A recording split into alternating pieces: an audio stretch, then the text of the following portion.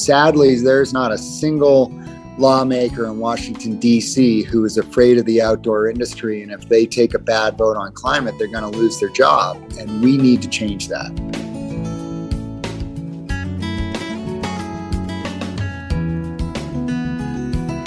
Welcome to the Vermont Conversation. I'm David Goodman. Jeremy Jones is hailed as the world's best big mountain snowboarder. He has pioneered first descents on some of the world's biggest mountains, which have been captured in over 50 snowboard films. He has been voted Best Big Mountain Rider of the Year by Snowboarder magazine 11 times, and in 2013 was named a National Geographic Adventurer of the Year. He is also the founder of Jones Snowboard. As Jeremy Jones has traveled throughout the world's snow zone, he has watched with alarm at the ways that climate change has impacted the landscape, people, and snowpack. In 2007, Jones founded Protect Our Winters to mobilize outdoor athletes, businesses, scientists, and winter sports enthusiasts to take action against climate change. In 2013, President Obama recognized him as a champion of change for his climate activism. Jones grew up on Cape Cod, and his first forays into bigger mountains was to Vermont. I began my conversation with him by asking him to talk about the role that Vermont played in his start as a world-class snowboarder. Yeah, so Vermont absolutely changed my life. My grandfather, we jokingly say he discovered Vermont because I have a big family on Cape Cod. My mother is one of 12 kids. My dad, one of 4 kids. And they have all stayed on the Cape. Mostly their siblings have stayed on the Cape. Some have made it over the bridge to Massachusetts. But point being is going 5 hours away to Stowe, Vermont from Cape Cod was like going to the new frontier. And so just again, like looking at all my friends and everything, it's just, we call it, just not a lot of people go over that bridge on Cape Cod. Most everyone I know still lives there, but my grandfather was an adventurer, and my parents, then they fell in love with skiing later in life, kind of at college. And so our relationship to Vermont was my parents really excited to go skiing every weekend, and they threw us in the car, and we had a lot of freedom up there, but my brothers and I quickly fell in love with snow and Vermont as well. And I understand you got your first snowboards at Shaw's General Store in Stowe, which I drove by just this morning, and that you would go and trade in your boards as you grew and such. So tell us a little bit about that. Yeah, so I was an avid, loved skateboarding and enjoyed skiing, but I always dreamed of being able to, go down the mountain sideways. And we started, the first time I saw a picture of snowboarding was in Thrasher magazine, which is a skateboard magazine. And then I was like, oh my word, this dream could become a reality. But there's obviously no snowboard industry, no nothing. And I was in Shaw's General Store, went down to the basement, and one day there was some dusty Burton Backhill snowboards in the corner, and I just couldn't believe my eyes. And that became, that's all I wanted for Christmas. I was a good boy. Santa gave me a Burton Backhill. And then they had a really cool program where each year you could trade in your board and pay extra money and get the latest one, because the snowboards were evolving really fast at that era, because that was like 86, I think. And at that point it was a wooden snowboard with water ski, like hoofs, like the, where you'd stick your boot in. And God, by 89, we were on like proper legit snowboards. What was the impact of Jake Burton on you and your life? And just say something about who he was.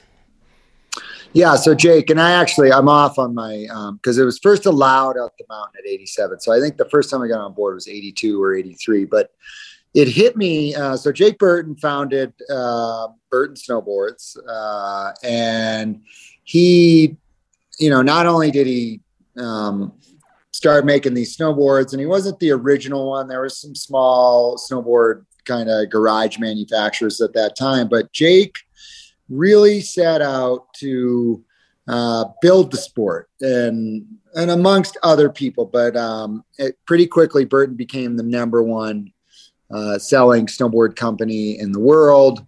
They dominated the industry, still do to this day. And it hit me when Jake died that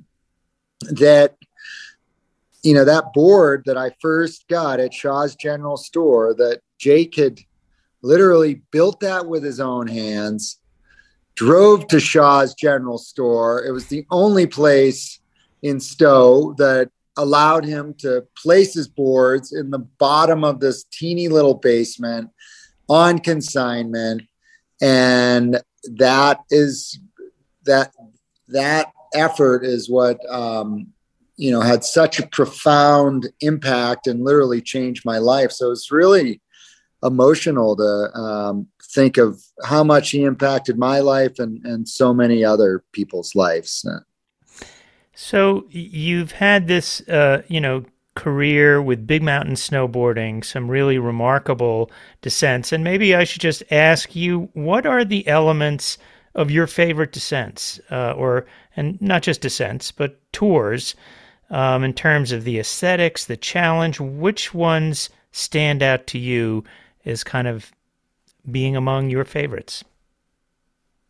Yeah. So the one, I call them, trophy lines. Like my trophies in snowboarding are these really unique, special lines. And the ones that really stand out, is they're big, steep, beautiful, stop you in your tracks, mountains or lines on these, dramatic mountains. And my goal is to get to find and safely walk up these, the world's most beautiful mountains for snowboarding. I love steep lines in deep powder. I'm obsessed with spines for sure. But just these dramatic, massive anomalies of snow anomalies in the mountains and to get these lines where they have enough snow, they're deep snow, so you can really ride them well. It's not just about side slipping down some dangerous line and saying that you did it, but ideally where you can drop in and really rip this line. But to get them in deep snow means the avalanche danger is much higher. So the window of opportunity for a line like that to be in form, it can be a couple hours every couple years that they are, have that optimal snow, but it's stable. And those are the ones that really stand out for me. Is there one in particular that you would single out as your favorite or most memorable?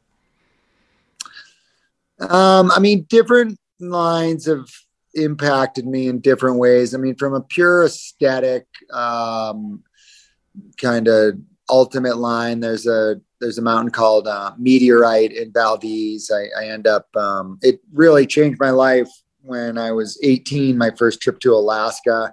I rode it towards the end and I was and I got dropped off with a helicopter with my brothers. And I just did that. It's this 3,000 foot perfect ramp with a nice wave on it. And it's the perfect aspect. And it's got this terrifying blind roll at the top. And I rode that line and was my life is totally changed. And not totally changed, but it confirmed that this path of snowboarding these big trophy lines, was not a fad, but rather it was I set my life compass to that. And then roughly 20 years later, I ended up going back and hiking it with Cody. So that was a really special one. And then I had in the Eastern Alaska range, I was filming Higher, which was the third film in this trilogy, Deeper, Further, Higher, which was my kind of evolution to foot-powered snowboarding. And the day I went in there, there was we got dropped off by a plane, but that morning, there was a horrible avalanche in Loveland Pass. 5 people passed away, and that one of them was a Jones Snowboards rep, Joe Timlin, and we went to a really remote section that rarely comes into form, and it was just a trip where we tried really hard, been up the mountain 5 or 6 times, thought that it probably wasn't going to happen, had a miracle storm, and ended up riding the biggest. It's a 3,800 foot face that ended up coming into form. And I've later since become friends with a pilot in that area. And he told me he's never seen it in form since then. And that window, it was off the table for a couple of weeks while we were there. And we rode the line, and that night the wind switched and stripped the line of snow. So it's just an example of how, rare these opportunities are, and just to be able to know when the mountains open up and are safe and when they say you need to leave is really the crux of what I do in the mountains. As you now have a family, kids, you're getting older, how does your acceptance of risk, in particular as it relates to avalanches, how has that changed? Well, my new favorite statement is, if it's not a screaming yes, it's a no. So I think it's easier for me to back off of lines, and I don't have this weight of like, I got to go hit the gnarliest line in the best conditions and rip it as hard as possible. It's kind of like I'm out there all the time. I'm comfortable with low angle powder, but I do see when those windows open, and it's funny because in some sense I'm like, yeah, I don't have the appetite for what we would call the sharp end. And, but yet, last spring I rode one of the most serious lines I've ever ridden, but it fell on my lap. The conditions were so perfect. I was like, I have to go ride that line. So where was that? That was in the Fairweather Range in Alaska, and that will that'll be in a film coming out this spring that hasn't officially been released, so you've heard it here first. Okay. Well, let's turn to your activism. In 2007, you founded Protect Our Winters. Why did you, I won't say turn from riding to activism, but add activism to what you're doing? Yeah, I mean, I was seeing changes in the mountains that coincided with what scientists were telling me, and my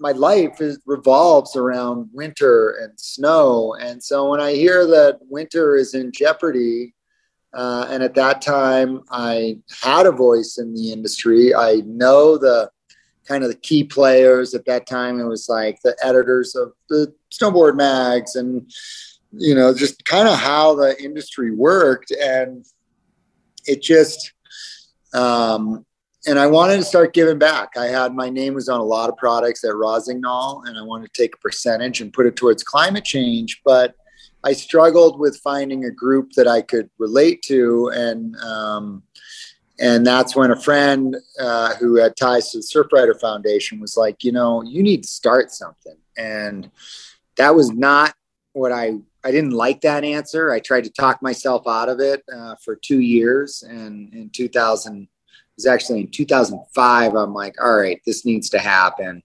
Took me 2 years to figure out how to launch a nonprofit. But that's how Protect Our Winter started. What does your background as a snowboarder and a mountaineer, how does that inform your activism? How are you any different when you talk to somebody than, a climate activist? Well, I am,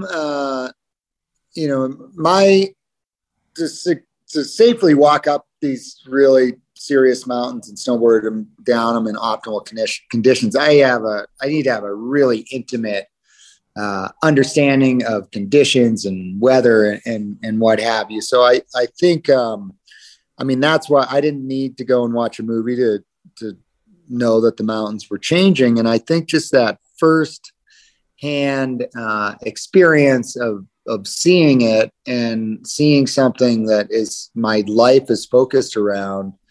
I just was, and the reality is the reason why I am a professional snowboarder, have a successful business, is because the industry has supported me and they have given me this platform. So to not use that platform to try to help the long-term health of this sport and world that we love just seems selfish. Do you think that the outdoor industry has done enough in climate activism?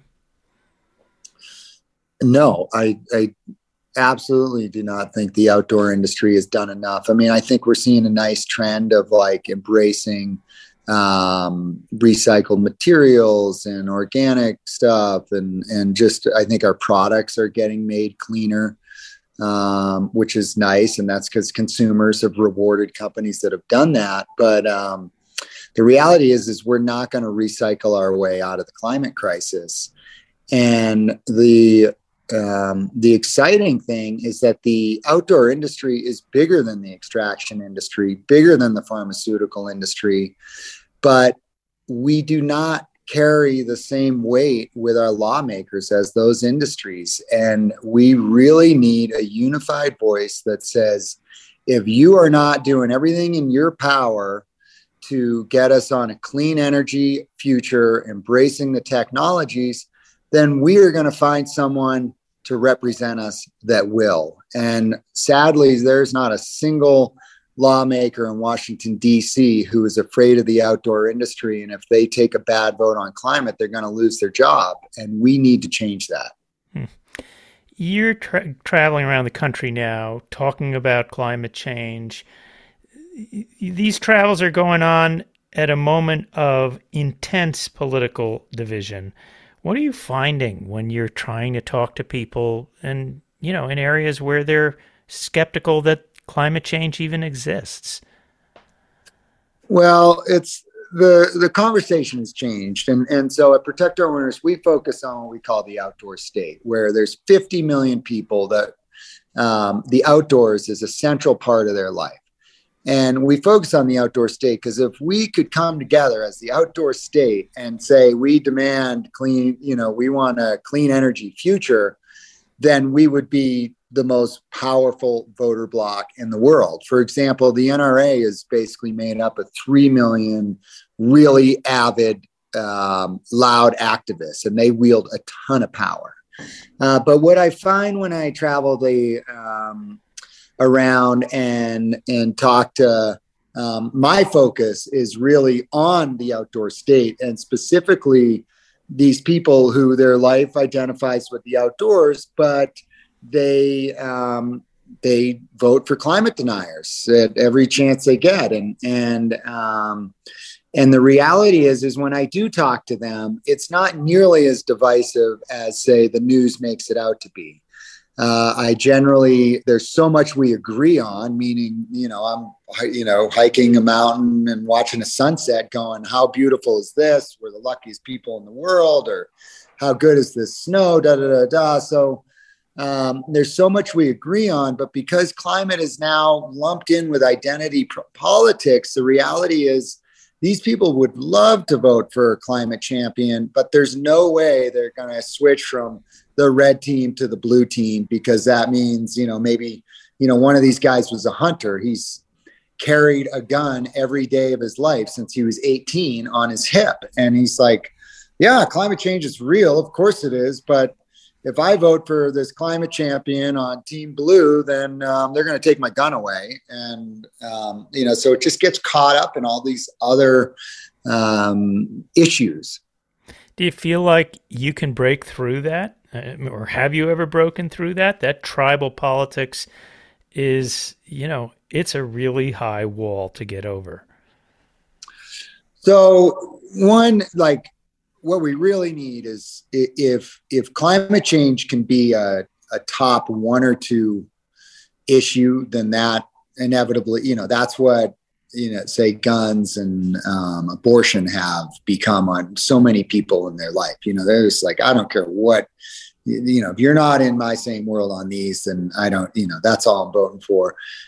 So that, we need to up the importance of climate action. But the reality is at Protect Our Winters, we focus on the middle and we focus on the non-voters, and we try to explain to them that climate change is on the ballot. And if you want clean air, clean water, and a healthy planet, then we have a voter guide and you have to vote this way.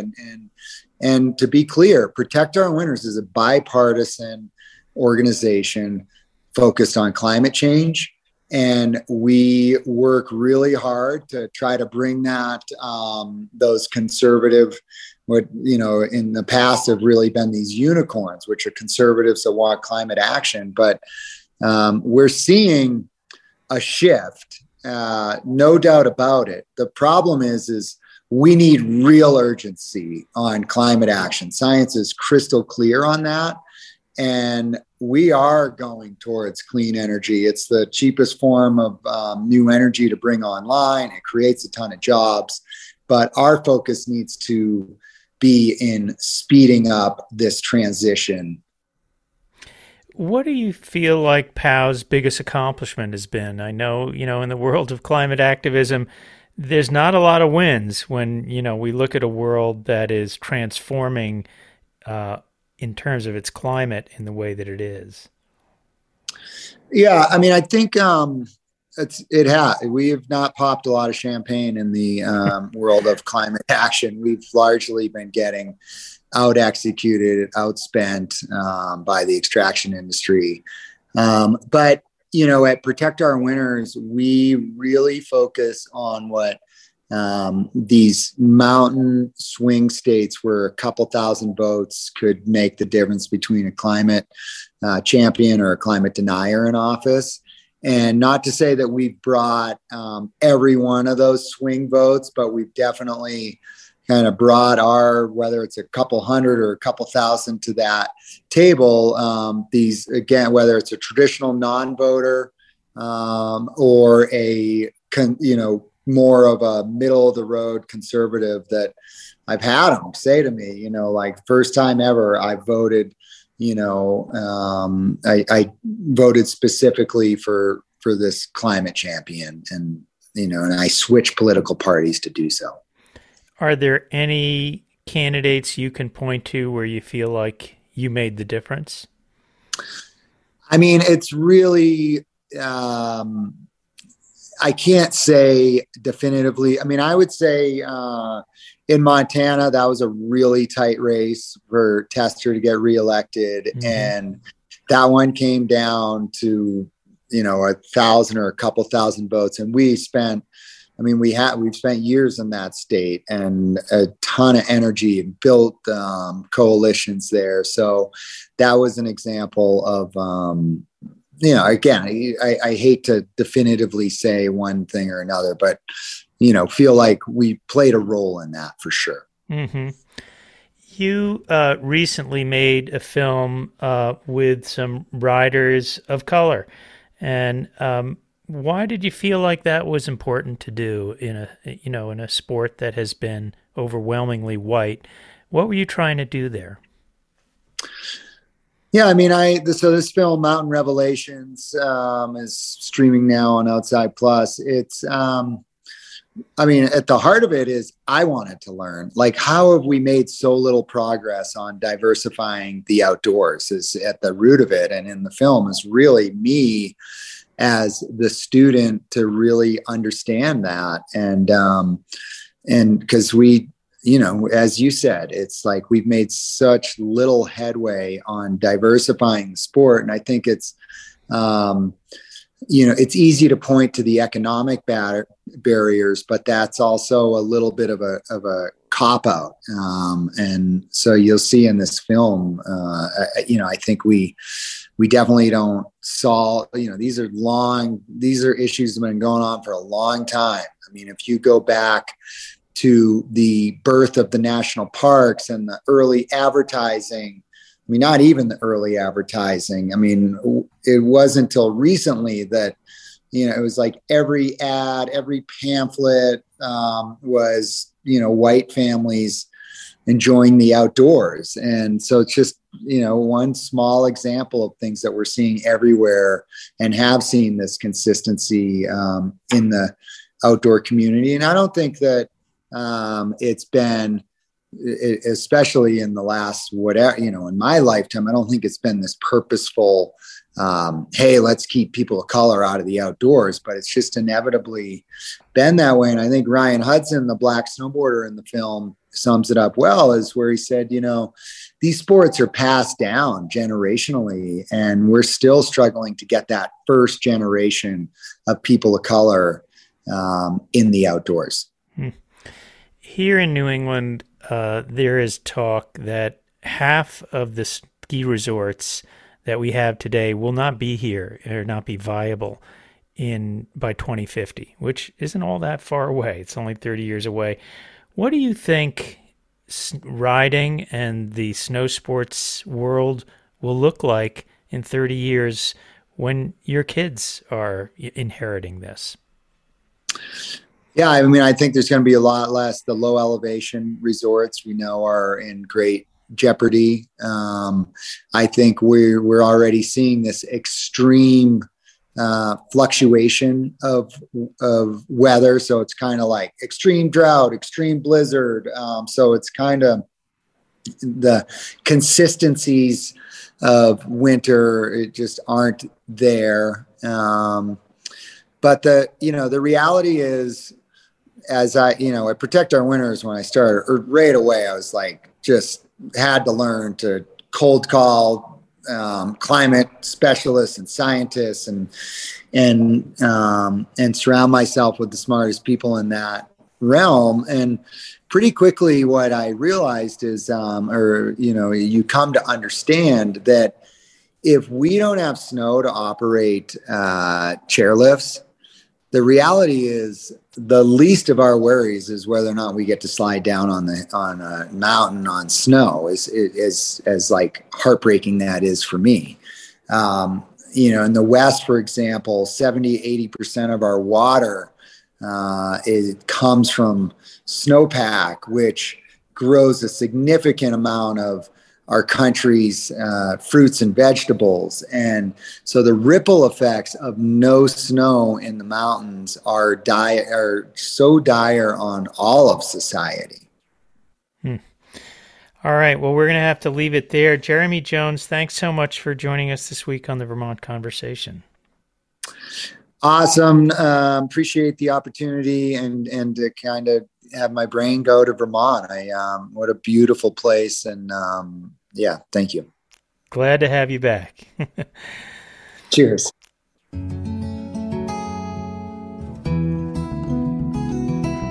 That does it for this Vermont Conversation. You can hear this and all programs at vtdigger.org/Vermont Conversation. I'm David Goodman. Thanks so much for listening.